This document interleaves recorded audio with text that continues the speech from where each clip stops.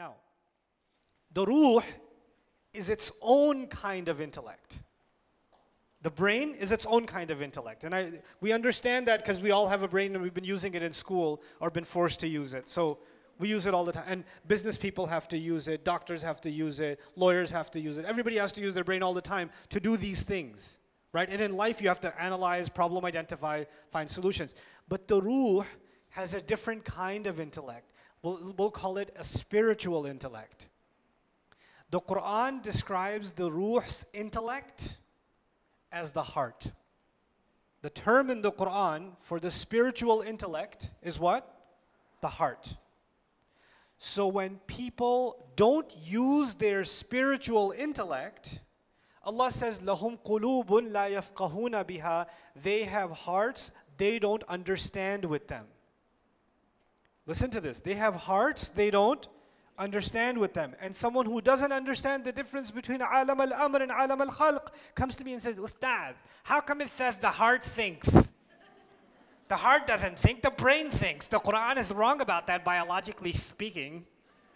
Yes, Sylvester, you are right about that.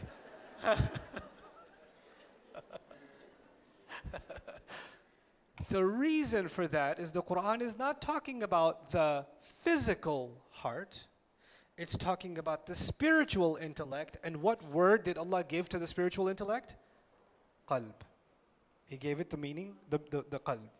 And when people stop using their spiritual intellect, He says their hearts have become hard. Or He says their hearts are covered, they're not using them. Or their hearts are even dead.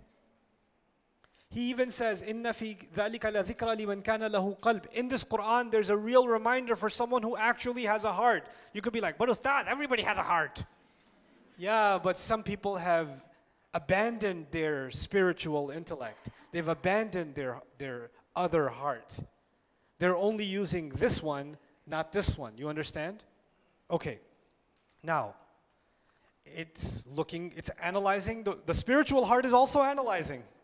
But it's not analyzing for food, and it's not analyzing for shelter or clothing or more money. It's not analyzing for that.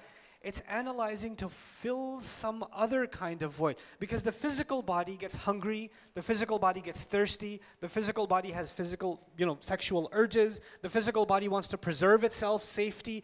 Those are all needs of the physical body and the physical mind. But the spiritual heart is looking for spiritual food.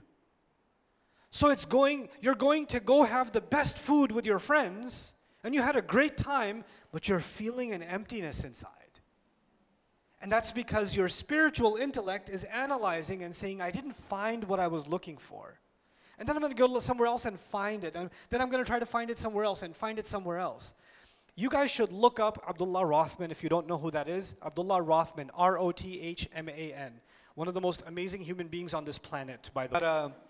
So his story, listen to his story. I'll tell you a brief synopsis of his story. He comes from a family of, great psychologists and pioneers in psychology. And he became interested in the question of what is the soul.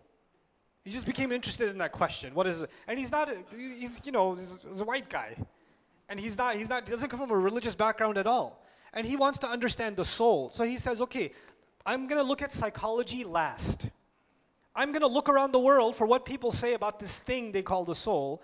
So he spends time in a Hindu temple, living with a pandit, dressing like them, eating like them, like the whole 9 yards for a while, a year or more. Then he goes to some shaman in Jamaica and lives in the woods and fishes with a spear and lives among them. Then he spends time in like a Jewish seminary, and he spends time in the church, and he all over. Like, he didn't just go study this stuff. He wanted to get into their spiritual practices, their culture, wanted to understand it from the inside. And he was kind of all done with everything, and he came back to do his master's in psychology. And somebody asked him, did you do Islamic psychology? You look at Islamic spirituality? He goes, really?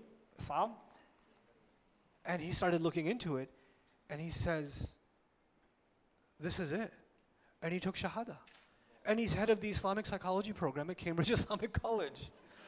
He studied under a sheikh in Sudan. He got married in Sudan. And mashallah, studied Arabic, studied psychology in depth. And just because of the analysis of the ruh, of wahi. is something inside him seeking. This is something Allah gave inside every human being. Some people are able to silence it more than others, right? But it's inside all of us. Sign up for Bayyinah TV today and watch this deeper look of Surah Al-Insan plus many existing surahs and future surahs to come.